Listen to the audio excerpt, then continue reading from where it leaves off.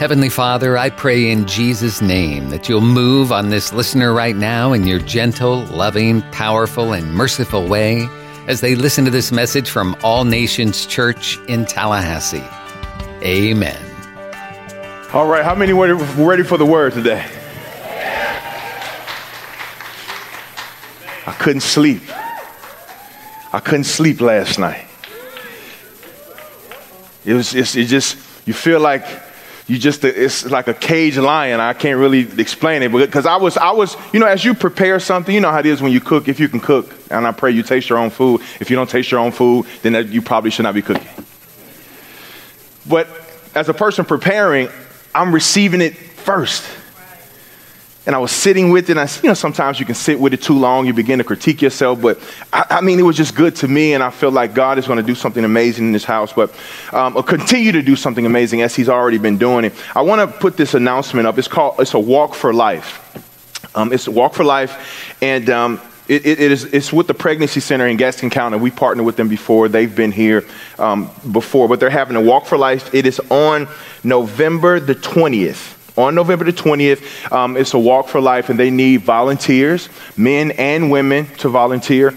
So Celine is here. Celine, raise your hand. See Celine after service. She'll give you the particulars, but if you look up there, they have information. And it's just about making a difference in our community and just using our voice to stand for something, right? Using our opportunity as believers to be able to walk on behalf of the people that can't walk for themselves, of the unborn. So we believe in partnering with life-giving foundations and people who are doing something in the community. Is that okay? Amen. Amen. So I'm excited. We've been in a series. This is just a couple weeks, and it's called Spiritual Warfare. How many since then, I know I'm going to raise my hand right now, you've been experiencing some warfare, some tension. Yeah, you've been like, sometimes you just rather not even hear those things. Because when you hear it, it's going to come. But I believe after last Sunday, God poised us. He positioned us to be able to fight a little bit more. We've been equipped with the whole armor, and we understand that it's not the people, it's what's using the people. It's not the problem, it's what's hitchhiked on the problem. It is the enemy. We don't wrestle against flesh and blood, but we wrestle against power, spiritual wickedness in high places. He says, finally be strong in the Lord, which would say finally that we weren't. At some point, we were not strong in the Lord, but I believe that God is positioning us as a church, as a body of people, as a body of believers in this world, in this space, to really take up some ground for him. I want to read to you the first chapter. You should have it in your bulletins, a couple scriptures here. It's in Genesis chapter 18. Genesis chapter 18, verses 9 through 15. Understanding this story that Abraham, he was at home, he and Sarah was at home, and the angel of the Lord visited him, and they were having this conversation, and he was letting Abraham know that he was going to do some amazing things, and Abraham began to be obedient and begin to feed them and serve them. But I wanted to hang here because sometimes we look at spiritual warfare just, when negative things and bad things happen and challenging things happen. But there's another space in spiritual warfare I wanted to highlight. It's in verse 9. This is funny, and I want to read it how I interpret it. Is that okay? All right. Verse 9 says, "Where is your wife Sarah?" They asked him. "There, in the tent," he said. They're right there in the tent. He said, then one of them said, "I will surely return to you about this time next year, and Sarah, your wife, will have a son." Now Sarah was listening, and at the entrance to the tent, which was behind him, Abraham and Sarah were very old. He's setting the stage. And Sarah was past the age of childbearing. Come on, no pace, past. Verse 12, so Sarah laughed, watch this, to herself as she thought, "After I am worn out," she was being sarcastic. Anybody been sarcastic? Anybody been petty with the Lord before? Come on, somebody. I don't know if anybody else. You been petty with the Lord? So Sarah laughed to herself, and as she thought, "After I am worn out and my Lord is old," my man, my husband, he old, "will I now have this pleasure?" She's just getting real sassy with the Lord. Then the Lord said to Abraham, "Why did Sarah laugh and say, 'Will I really have a child now that I'm old?' So you have to understand Abraham at this point, he didn't hear it. He don't even know how to stick up for his wife. Because it talks about that she said to herself. How many times has the Lord spoken something to you and you said it to yourself? You didn't say it out loud. I don't see how that can happen. That seems impossible. He said, will I really have a child now that I'm old? They asked him this, is anything too hard? Wow, there it is. Is anything too hard for the Lord? And he repeated it again. You know, in Bible school, they tell you that the law of repetition. If you say anything twice, it means you need to pay attention to this. Like verily, verily. That means something is about to be said that's getting ready to be impactful and you need to make attention to. He said it again. I will return to you at the appointed time next year and Sarah will have a son. He had to repeat that because he needed them to listen. Verse 15, here it is. Sarah was afraid. So she lied and said, I did not laugh. How many want to hear a good story? You need to read the Bible. I ain't laugh. But he said, yes, you did laugh.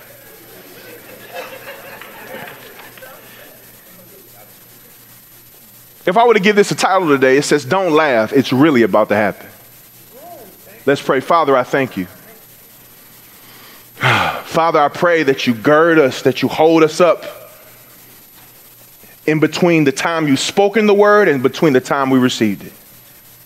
I pray that today, Father, you'll give us the fortitude and the grace to have patience on the promise. And then we won't get weary in well-doing because in due season, we're going to receive if we faint not. And we believe it to be so in Jesus' name. Let everybody shout. Amen. Give it up for all the students that are running the cameras, the CG. Shout out to all of them. You guys are doing a phenomenal job. Great job. Make me look good, guys. Make it look good. Where is your wife, Sarah? They asked him. I'm going to read this again. There in the tent, he said. Then one of them said, I will surely return to you this time next year, and Sarah, your wife, will have a son. Can I tell you something? I want to prophesy something to you. I want to prophetically put something in this atmosphere. This time next year, your life will be completely. That's just half of you. Maybe half of you received it. Can I prophesy something to you? This time next year, what you've been crying about is going to be completely different. And God is going to do something new in y'all patty caking on that thing. Y'all been crying. You've been praying. You've been beating the floor. You've been shedding tears, asking God when, asking God how, asking God when, asking when is it coming? How is it going to turn around? When is this thing? How is you going to heal my body? I'm sick of being sick. I'm tired of being disgusted. But this time next year, I feel the Holy Ghost. Something is about to turn for your good. This time next year. Some of you, God has spoken some big things to. Some of you, God has dropped some heaven-sized dreams on the inside of you that have kind of made you like, are you kidding? I've been Sarah before. I know we've all been Sarah before. God, are you what? You really? No, it's not. Maybe you got the right package at the wrong address. Maybe not me. But he never delivers to the wrong address. He'll always speak to you the way he sees you at the end. He never speaks to you according to where you are in your life right now. If you further understand the story, he called Abraham the father of many nations, and he couldn't even have children. He'll always speak to you at the end of a thing and never in the middle, because he knows you're just in a phase of your life. That's why he gives you business ideas with not a dime in your pocket. Woo, that's why he shows you visions of things and operations and big things that he's called you to do. And some of you have prototypes, some of you written books, and some of you have all these things, but you don't have the means to make it happen. But I'm telling you, don't laugh, because it's about to happen. But that's the beautiful part of the sermon. That's the beautiful part of the text. But the challenge is the time he told you it's about to happen and the time you actually get it, the warfare happens in the middle. When is it coming? It's never going to happen. You know, this beautiful couple, they were 100, 101. I would have laughed too. She was in a predicament. She said, surely I'll return to you this time next year. Sarah, your wife, will have a son. Now, Sarah was listening. She was eavesdropping. Come on, wives. Come on. Can't let that man have a conversation. Leave him alone. He's with the Lord. Now, Sarah was listening at the entrance to the tent, which was behind him. Abraham and Sarah were already very old, and Sarah was past the age of childbearing. So Sarah laughed. I wrote down here, it was just a thought. Sometimes you have to think about what you're thinking about. You can destroy the promise before it even gets in motion. Just because you're laughing and you're thinking negatively about something, you can kill it before it actually gets going. Sarah laughed to herself and she thought, after I'm worn and I'm old out and I'm dusty and I'm old and I can't. It didn't say dusty. That's my interpretation. Will I now have the pleasure? Ooh. Then the Lord said to Abram, why did your wife laugh when I told her? Will I really have a child? Because I wonder if he was just as petty as she was when she said it. Will I really have a child now that I'm old? Is anything too hard for the Lord? The answer is no. I will return to you at the appointed time next year, and Sarah, you will have a son. Sarah was afraid, and so she lied. I ain't laugh. But she really did laugh. I'm asking you, what has the Lord spoken over your life that you have thought yourself out of the promises of God?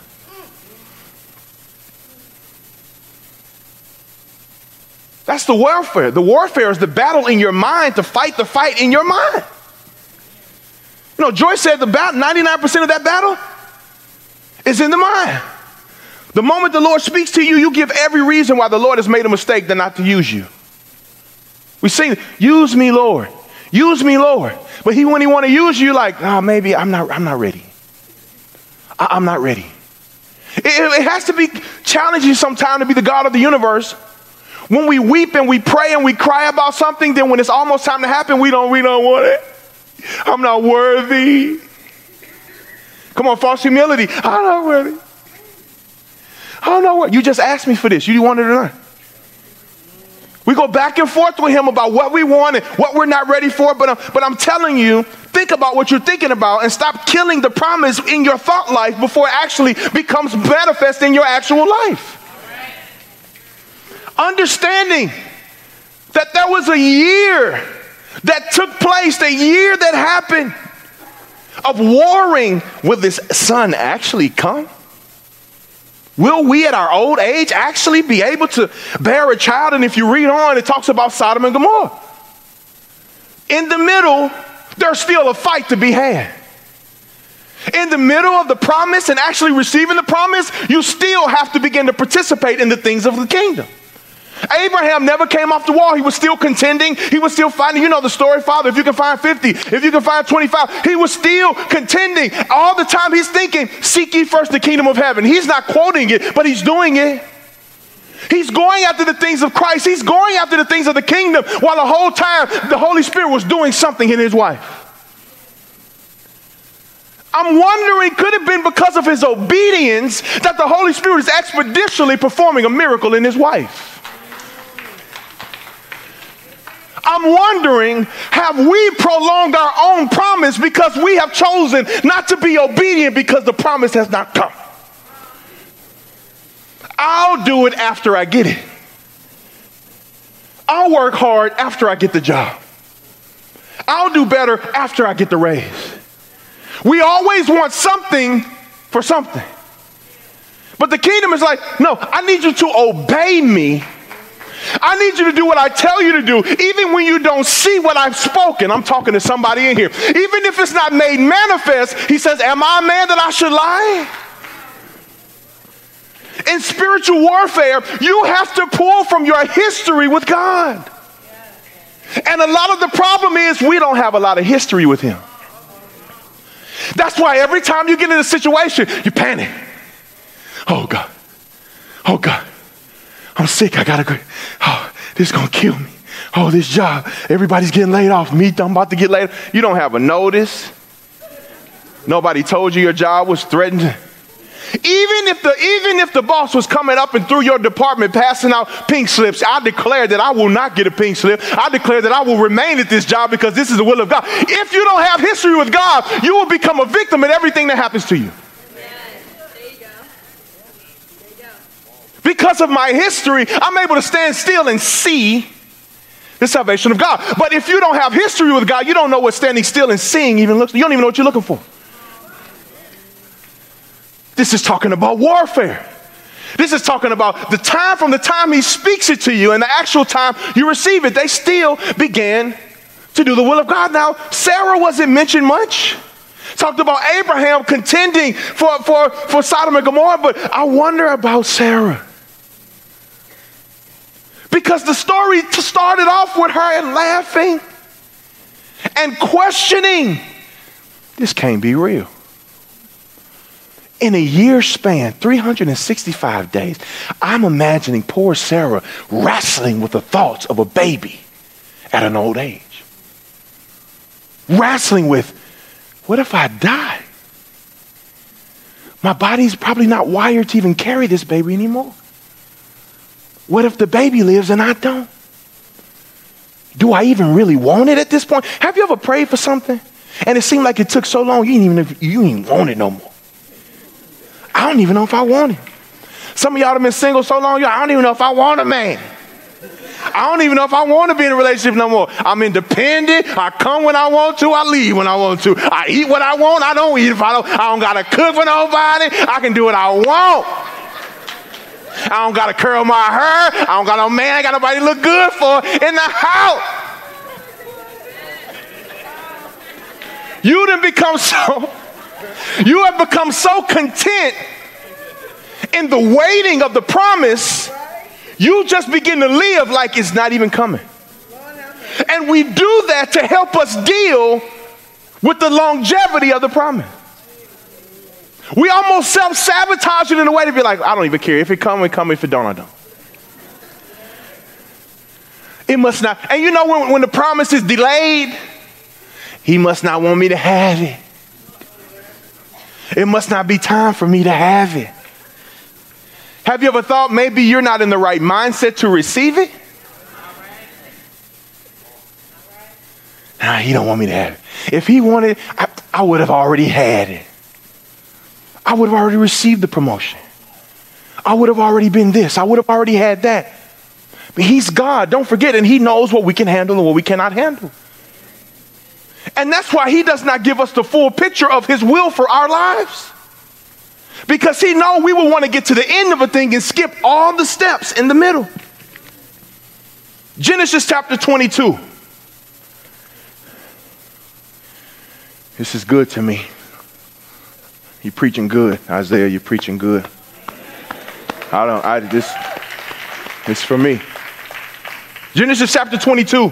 This is the NIV. Verse 2. Now you have to understand, this has been a year plus. She's received and she's had the baby. It's happened. We're here now. It would have been an interesting childbirth to be a part of. Imagine the emotions that came with actually seeing what God said. Some of us are in the in-between space, and some of you are in the 9th month.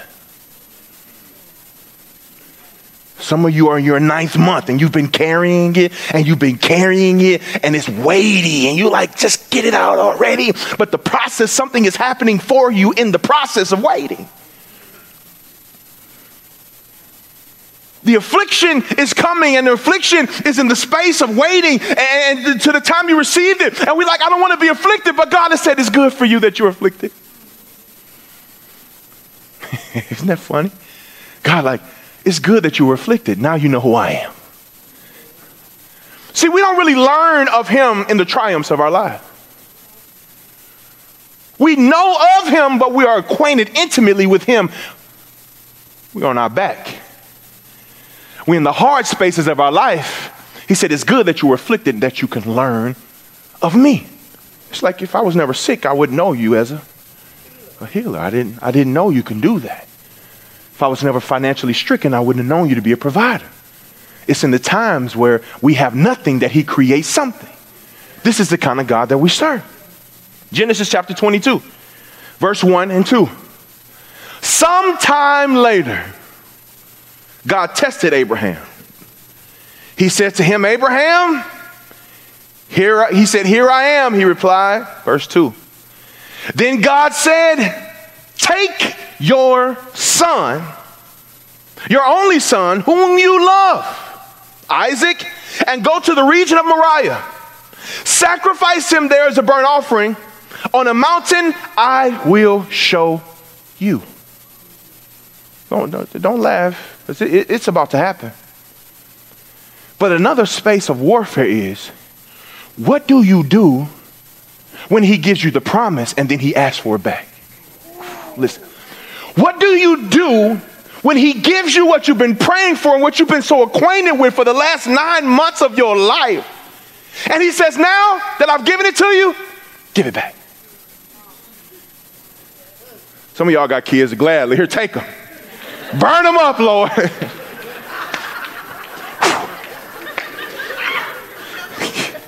Whatever's left of them, praise God. What do you do when you've been praying and toiling and contending for something to happen in your life and breakthrough, and you get it and the Lord says, now give it back to me? Now, if you notice in the story, he didn't tell Sarah where he was going. Sarah knew, but she didn't know that her baby. Ooh, not the mama. Not you finna take my baby to where the lamb. Huh? He didn't tell, he said, no, we're going to sacrifice. He gathered everything he needed, the people he needed, the 2 servants and the son. And you notice that this phase of testing was for Abraham and not Sarah.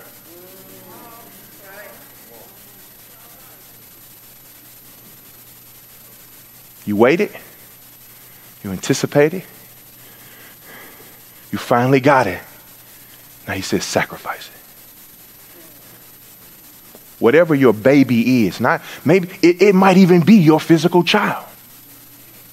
Maybe your child have not had the breakthrough in their life because you have not sacrificed him and given him or her back to God.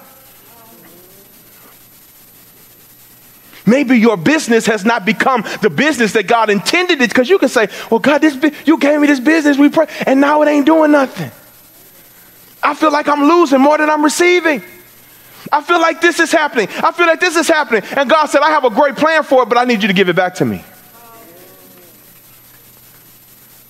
I feel like, God, I went to school for this. I'm on a job. I'm doing the best I can. But God said, I didn't tell you to make that job your God. I'm talking to everybody this morning. I didn't tell you to sign for every piece of overtime that they offered. I didn't tell you to sacrifice church. I didn't tell you to sacrifice community. I didn't tell you to sacrifice relationship. I didn't tell you to sacrifice your marriage just for the dollar that you'll never finally get ahead. And you said, God, you give me this and I'm just. He said, no, I need you to give it back to me. We're talking about warfare. Can you imagine the journey that Abraham was taking with his son? All along in his mind, not sure if God will provide. But he was walking afraid, but he was walking in obedience. Sometimes you got to do both. You need to write this down. Sometimes obedience is not the absence of fear.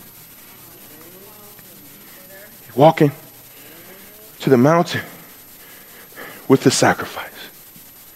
He's walking to the mountain with the promise he's waited 100-some years for. And now he might have to kill it. With tears in his eyes. Can you imagine as a parent looking at your son? But the thing about it, the son knew the process. And you got to think and put yourself in. I try to put my mind in every character, every person in the story. I'm thinking about Abraham. I'm thinking about Sarah has no clue. Sarah has no clue. She thinks her son is going to watch his dad, and to become the man that his dad is becoming. Abraham is like, Lord, my wife, I'm going to get on this. I'm going to sacrifice myself too. Because if I come home without Isaac, we both. And the two servants looking at each other like, I can't believe this. Everybody got a story to tell. Because the servant's like, where the sacrifice? What's happening? And can you imagine that's got to be the longest, quietest walk? The son don't really know what's going on. At first he's like, daddy, daddy. And you know, you're not really having a lot of conversation for your son.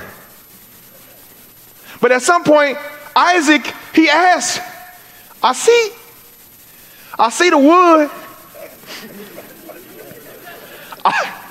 I see the altar. But where is this? Where the sacrifice at, Daddy? Where the sacrifice at? And I can't imagine how many times he probably was looking. And he said, you know, sometimes you got kids that call parents by the first name. Abraham, where the sacrifice? You know, a lot of times we come into church, we see the fire, we see the altar, and we like, what? Something's missing. Can I make a suggestion of what's missing? Can I make a suggestion of who's missing? We're missing. We're just looking at a blank altar and we have all the ingredients and you know, just when you're cooking and when you're doing something and you're like, oh, I'm just missing one thing to really make this, oh, this is going to be amazing. And we like, where is it? And it's us. Every Sunday we come into this room. Every Monday we come here and contend in prayer. Every Wednesday we come in here and we fellowship together. And there's always something missing, and the thing that's missing is you. And here it is. You could be here but still not offer yourself as a sacrifice.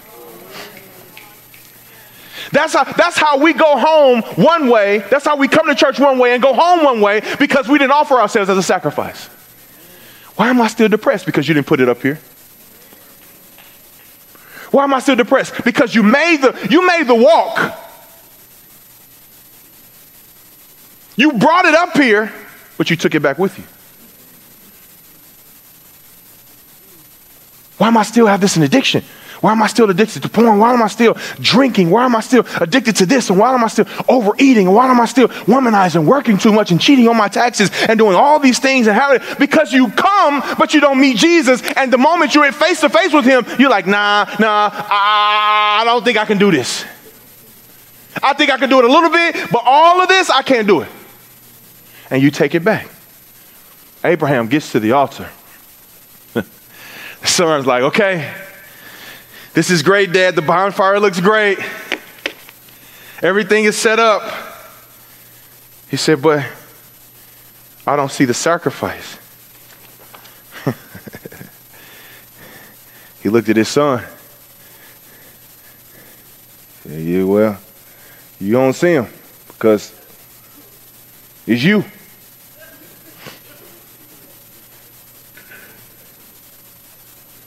It's you, son. The little boy, I'm sure his eyes probably welled up with tears. Isaac, Abraham, the father of many nations, staring at his only son and is about to offer him up. What a picture. What a picture. You look in your promise right in the face and you know that you have to offer it for sacrifice. Can you imagine that scuffle? Can you imagine? You can't even get your kid to clean your room without a war. Come on, son. Come on. I'm finna grab you and put you up here. He laid him out. Verse 12. Do not lay a hand on the boy. He said, do not do anything to him. Watch this. Woo. Here it is. Now that I know you fear God. Whew. He says, now that I know you fear God, because you have not withheld from me your son and your only son. God, here's the prophetic thing, that God is restoring the fear of the Lord back to his people. at some point we have to realize that what he's giving us, he's asking for it all back. Your gift, he wants it back. You can sing, give it back to him. And he's not trying to take it from you. Here it is. He's trying to see if you trust him more than what he's giving you. More than what he's giving you. He said, don't lay a hand on it. Can you imagine the son? Oh, thank you. Thank you. He probably felt the way about his daddy, but thank you. But can you imagine the lesson that his son was taught following his father? You're talking about breaking generational curses. Oh, I feel something. You're talking about breaking generational curses. Your kids need to see you do things in faith. You walk around the house, you think they can't hear you. I don't know if I'm having enough to pay this bill. Oh my God, this is happening. Oh my God. And they begin to have the same language. But can you imagine what happened when Isaac gets to, you know the stories. Because he's seen his father sacrifice. He's seen what his father was willing to do. Now here it is. He says, don't touch him now that you fear God, because you have not withheld from me. What have you withheld from him? Who have you withheld? What have you withheld? Verse 13, Abraham looked up, and there in the thicket saw a ram. Caught by his thorns, he went over and took the ram and sacrificed it. Can you imagine the excitement? He pulled that ram out so fast. Son, get down there. He offered that instead of his son. So Abraham called that place, the Lord will provide. Watch this. The Lord will provide. You need to create an altar wherever you are. And God today is looking to name that place in your life. So whenever you come to a place that resembles it, you can go back and look and say, I remember when this happened to me, and God, and I put something on the altar and I named it and God named it. And I know if you did it before, you can do it again. Yeah. Same God right now. Same God back then. If he did it before, he can do it again. His track record is good. When is the last time you looked at his track record? When is the last time you looked at his success rate? Not in somebody else's life, but in yours. When's the last time? He says, this place will be called the place where God will provide. And to this day it is said, on the mountain of the Lord, it will be provided. Here it is. Obedience is a weapon in war. And the result of obedience is verse 15. If you do what you don't want to do in the season that God has called you to do it, here's the results. The angel of the Lord called to Abraham from heaven. He said a second time, watch this. He said, I swear by myself. Let me translate what he said. I put that on me.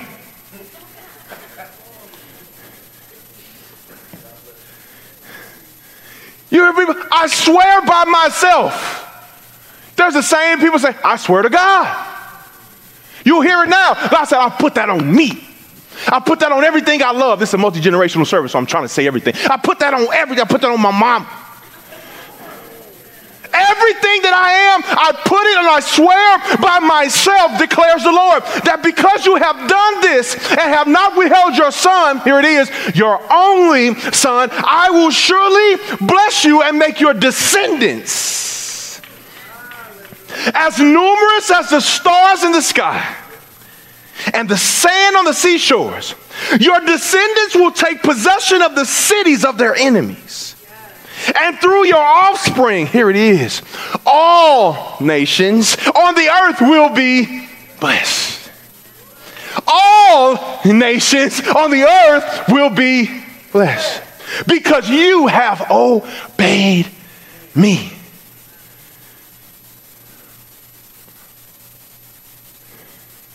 There is something waiting on the other side of your obedience. And it's bigger than you. And if you choose to be obedient In a season where you have every reason not to be, and you choose to not hold back on things that you could hold back from, everybody that's connected to you is getting ready to benefit. That's the word of the Lord. If you're obedient in this season, everybody that's connected to you is getting ready to benefit from your obedience. Listen, when you are long gone and in the grave, your offspring will benefit because you did something in a dry season. Come on, you sowed in famine. What has God been telling you to do? What has he been telling you to give up? Some of you need to come and create an altar and put your kid on that altar. Some of you need to put your marriage on that altar. I can't do anything but mess it up. I've been messing it up. Here it is. Matter of fact, even if he or she don't want to get on the altar with you, you lay on your own. Some of you husband and wife, you might need to just hold hands and just and sizzle on that. Oh, no. You feel that, honey? Yeah, I feel it. It's burning, but I'm going to stay right here, baby. Some of you need to take that business and that idea and you need to put it. Offer it. Some of you need to take that mortgage, that financial thing that you have in your life and you got more bills than you got money, and you need to put it on the altar. And the moment you put it on there and begin to sacrifice it, he's going to say, don't touch it. Don't touch it. Don't touch it. I just been waiting on you to bring something. I've been waiting on you to offer me something because what you offer me could never fulfill me. But I just wanted to see if you will obey me, and I have something greater for you, Pastor Tom, you can play. I have something greater for you than you could ever dream of or imagine. What have you been holding back? He says, don't laugh. It's about to happen. What you've been believing for, what you've been contending for, what you've been praying for, what you've been crying for, what you've been believing God for, it is about to happen. That's why the warfare is tension. That's the tension, and that's the challenge, and that's the tears, that's the crying, that's the heartache, that's the heart pain. Because God said, I've got to do something in your life, but when I do it, I need you to give it back to me. So when you give it back to me, I'm going to do even more because you chose to sacrifice what I gave to you.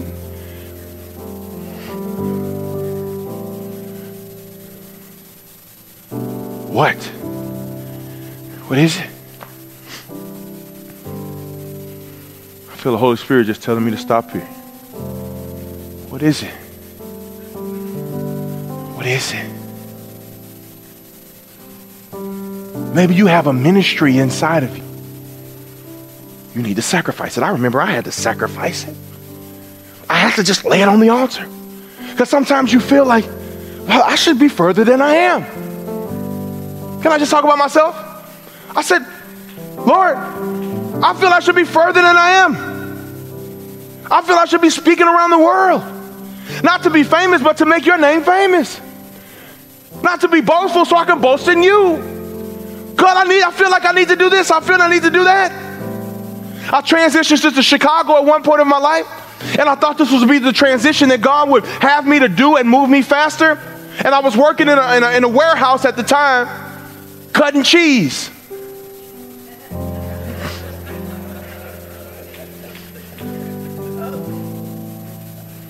I was slicing cheese. Slicing, packaging. I was cutting and slicing and packaging, and I knew I had a world on the inside of me. And I knew I had a fresh word on the inside of me for the nations. But I was cutting and packaging it. I was a material handler and I was a machine operator, getting my fingers caught in machines, almost cutting my fingers off. And I said, God, I know it has to be more than this. But I stayed on the job. Transitioned to Chicago. I left St. Louis. I left the job that I was at for 10 years. Left it. God told me to go ahead, transition. I left that job. Packed up everything that I had. I didn't have a job. I wasn't going for a job. I wasn't going for anything. I was going because he told me to go. I didn't have a place to stay. I had none of that. People like, where are you doing? I'm going to Chicago. Why? I'm just going to be a part of the church. You got a job? No. You got someplace to stay? No. You say, man, you're crazy.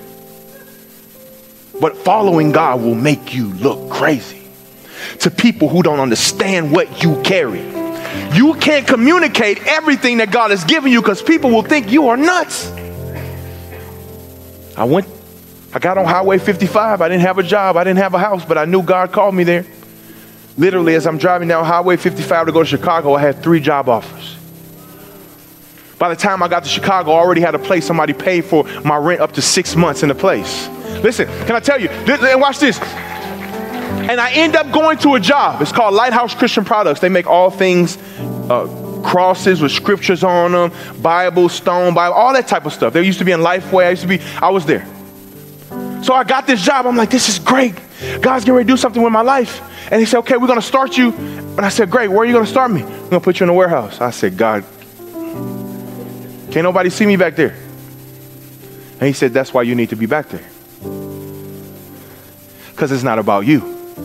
So my first couple of weeks and months, I'm taping boxes like, putting labels, just angry. You brought me all the way. I was making more. At least I was on the floor. People saw me in my old job. Can't nobody see me in no windows or nothing. I worked every day. This particular guy would come talk to me on my break. He was a Caucasian guy. He would just talk to me every day. I'm trying to eat lunch. You already know where I'm going. You know when you're trying to take lunch, you already a place you don't want to be at, and you don't even want to talk. And he like, hey, how's it? And I'm like, the first couple of days, I'm like, hey, man, how you doing? After about a couple months, I said, look, man, to myself, I don't have nothing else to say. We've talked about everything. You know where I'm from. You know my mama, my dad. You know my blood type. You know everything. One day I get to job 6 months later. Mind you, I told you my place had been paid up for 6 months. I come into the office that day. My supervisor in the back, he said, hey, man, I'd like to meet with you. I said, sure. I come in at this point. It was in Schaumburg, Illinois, right outside of Chicago. He said, man, I have to let you know that we're going to have to let you go. Huh? He said, yeah, man, we're going to have to let you go. I said, no, you don't understand. You know, when you come up to that stuff, you forget about the promises of God. You're like, I can't go back there. These people going to think they already thought I was crazy. The story didn't got too good. I've been giving reports. I got a job. I got a house. God did it. I can't go back and I got fired. He said, no. I said, man, you firing me? He said, no. I said, so why didn't you start this off differently? Like, hey, you've been promoted. That sounds better. So he said, hey, man, I need you to go down the hall. And mind you, this trip for me was a sacrifice. I sacrificed the ministry that God had put inside of me. I sacrificed relationships. I sacrificed it all just to follow him. I go down the hall. I make a left into this office, and I sat in a chair. And in walked somebody. Who was the somebody? The man that was talking to me for the last 4 or 5 months. I sat across from him. And he said, man, I've been interviewing you for like 5 months. I said to myself, you don't know how many times I wanted to tell you to stop talking to me. He said, I've been interviewing you for 5 months. He said, you never blew me off. You always talked to me. You always was insightful and pleasant to be around. He said, I want to offer you a position in our sales. And I was just sitting. I couldn't really say anything because you have to understand, as he's talking to me, I'm reminiscent of the journey. I'm thinking of what I sacrificed. I'm thinking of what I put on the altar to be burned. And I get in that office. He says, hey, I want to introduce you to my brother, which is the president of the company. I didn't know it. I went to his office. And I looked at him, and he looked at me. I said, man, I've seen you before. He said, yeah, we go to the same church. Now you have to understand something. I didn't know that this man was a business owner and one of the biggest business owners in Chicago. But I knew God called me to the church. I didn't know why. He said, man, I watch you all the time at church.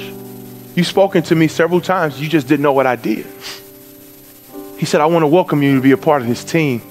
He says, but I want to apologize to you because we never gave you a relocation bonus. I said, what do you mean? You know, when people say good stuff to you, you're just so confused. Cause I was messed up. He said, yeah, we were supposed to give you a relocation bonus. Mind you, that day was the day that I was supposed to cover my half of the rent. He gave me a relocation bonus of $1,250, which was the exact amount of the rent that I had to pay that day. He said, also, since you're becoming a part of sales, he says, we need to give you a wardrobe allowance. I said, what? They went and measured me, had me 4, 5 tailor-made suits. If anybody knows anything about that, that's not cheap. I started traveling the world with this company, meeting people that I never would have had the chance to meet. And because of that, after that, God took my life and began to use me ministering all across the country, preaching the gospel, because I chose to sacrifice something, following and obeying God. All eyes closing. We've been talking about warfare. Maybe you're in this room today and you have experienced a lot of it, mainly because you don't have a relationship with him. I can tell you right now, there are people in this room and you have not given Jesus your life. I feel it. I know. And you've been going through a level of fight in your life because you don't have a covering. He's not covering you. He loves you.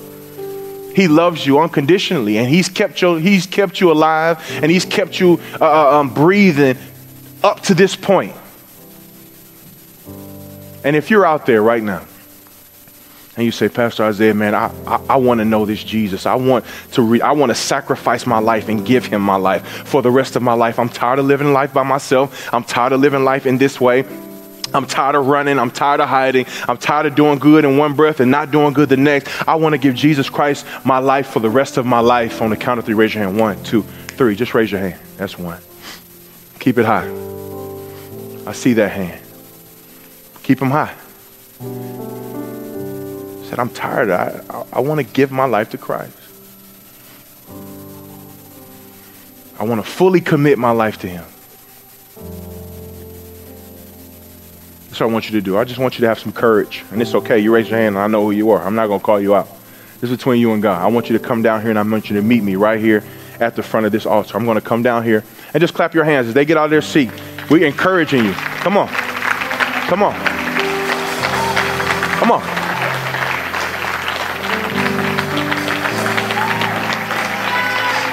Come on. Come on. Heaven rejoices over one.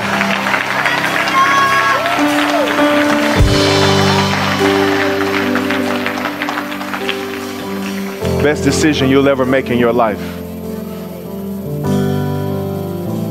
Is there anybody else here, you're like, I don't want to keep living this life like this. I want to fully give my heart to the Lord. We'll take a couple of minutes and we'll wait. I just believe that your best days are ahead of you. I believe that your worst is behind you. Because today you're choosing to sacrifice something. Yeah? Close your eyes, man. Come on, we clap. We still got somebody coming. Heaven rejoices over one, but we got 2. Hell lost another one. Hell lost another one. I don't know if you...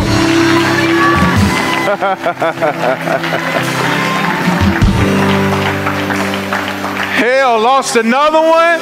Hell lost another one. He's losing another one and another one. And it's another one coming. And it's another one coming. It's another one coming. Another one.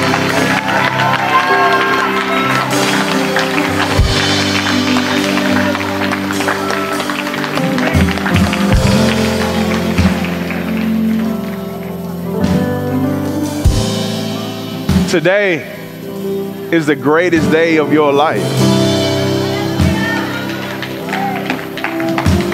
Only you know your story. Nobody knows where God has protected you from. Nobody knows where God has brought you from. Nobody knows the dark spaces in life that you've had to drag yourself and bring yourself to this moment. But today is your day. Salvation.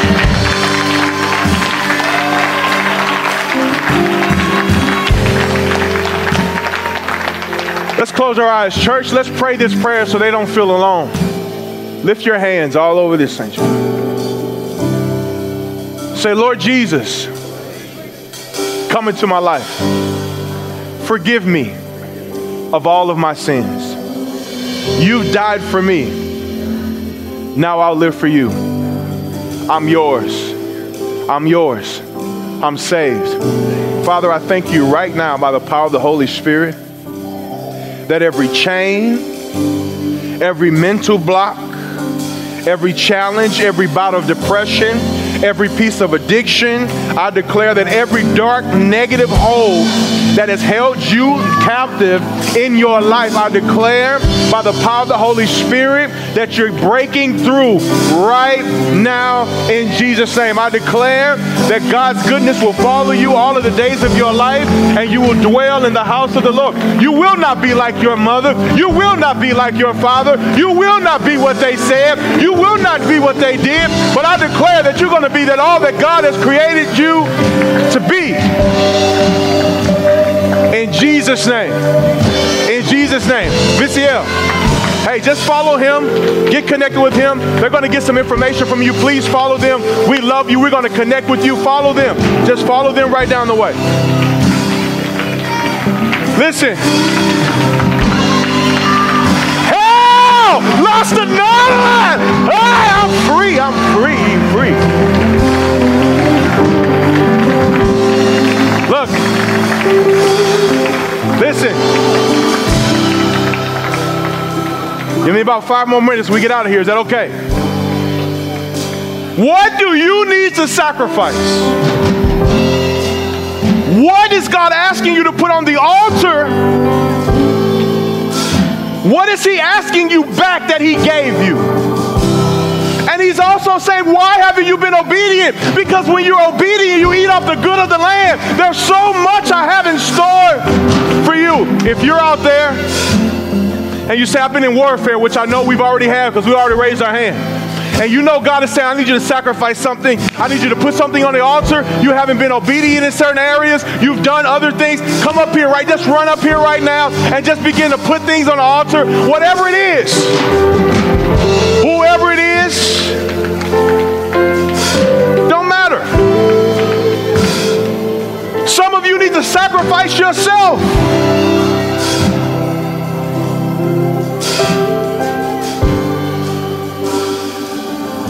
I've been in the fight of my life.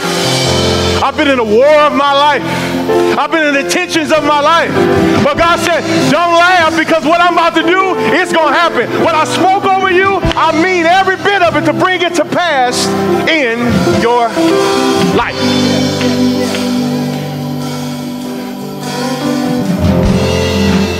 Father, I thank you right now. There's more of you. I feel that the Holy Spirit is saying, you need to sacrifice something. You need to sacrifice something. Maybe you've been sick in your body, and that sickness has become your God. But God said you need to sacrifice that sickness, and you'll see I got a healing on the other side of what I've called you to do. I declare right now that through this act of obedience, through this offering, they're laying something on the altar.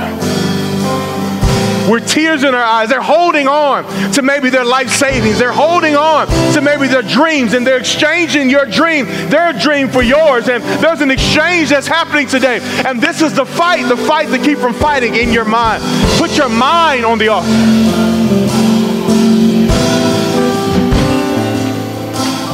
I'm putting my thoughts on the altar.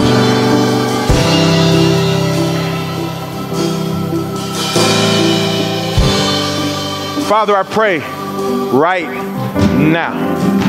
Lift your hands all over. All over. I pray right now for the battle in which your people, us, have been fighting. Father, we're climbing up to Mount Moriah right now.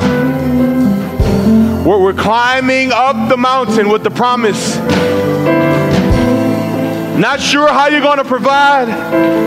Not sure how you're going to break through. Not sure how you're going to come through. Not sure how you're going to make a way.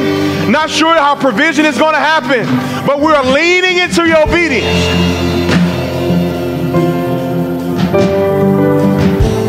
And Father, right now I declare this right now, prophetic, within the next 7 days, I feel the glory of God on them. They'll begin to see results from the obedience of today.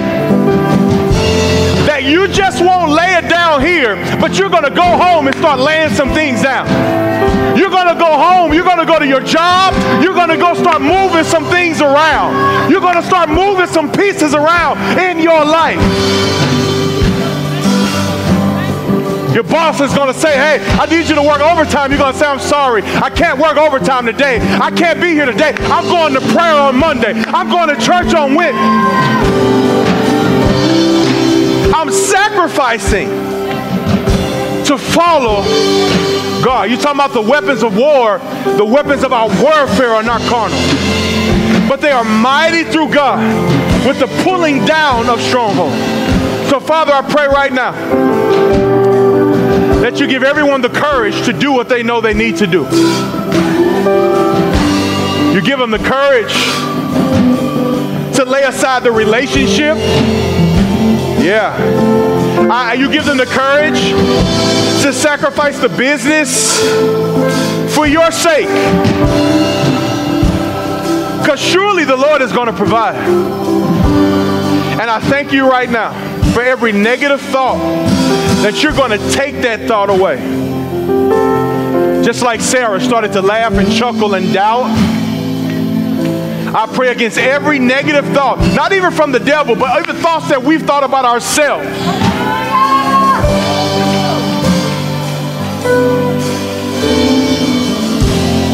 Let this mind be in you who is also in Christ Jesus. We declare it and we receive it to be so. Just lift your hands as high as you can. And just begin to rejoice. Here it is. You're rejoicing right now, and you don't even know what's getting ready to be in the bush. You don't even know the sacrifice. You don't even know what he's preparing. But you're rejoicing because you already know that something is coming your way.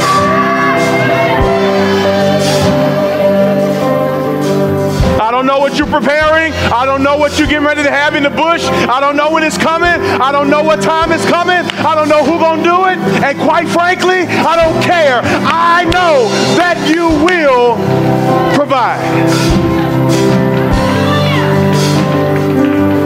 We give you praise. We give you honor. And we give you all the glory that's due unto you. In Jesus' name, let everybody shout. Amen. Amen. It is so. It is so. In Jesus' name. Listen, I'm excited for you. We're excited for you. Then the next 7 days, I declare that your expectation be through the roof. I'm challenging everyone, as you go back to your seats, just remember, I'm challenging everyone to make it and a sacrifice of obedience. Watch this. Now we have to put it in action to come out tomorrow to pray. Listen, you're going to have 1,000 reasons why you shouldn't.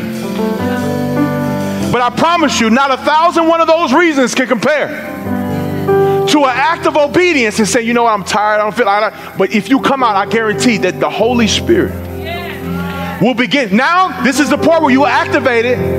Obedience, guess what? He said, because you did that, your whole lineage, your lifeline, everybody connect is going to be blessed. Now you have to make steps toward following God.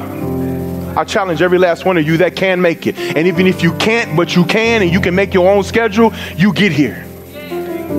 Because there's something happening in this church online that God is curating something. Last week, we got out of prayer at 8 o'clock, but we didn't leave till 8:40. People just laying out and singing hymns and songs and spiritual songs. Oh, I feel something. We don't got no time for that. Monday, 7 o'clock, you'll be here, and he's going to be waiting on you to get here. Stand up all over this room. I want to pray with you. Woo! Man, I feel something here. Oh, glory to God. Oh, yeah, na ma show rono de bos. Glory to God.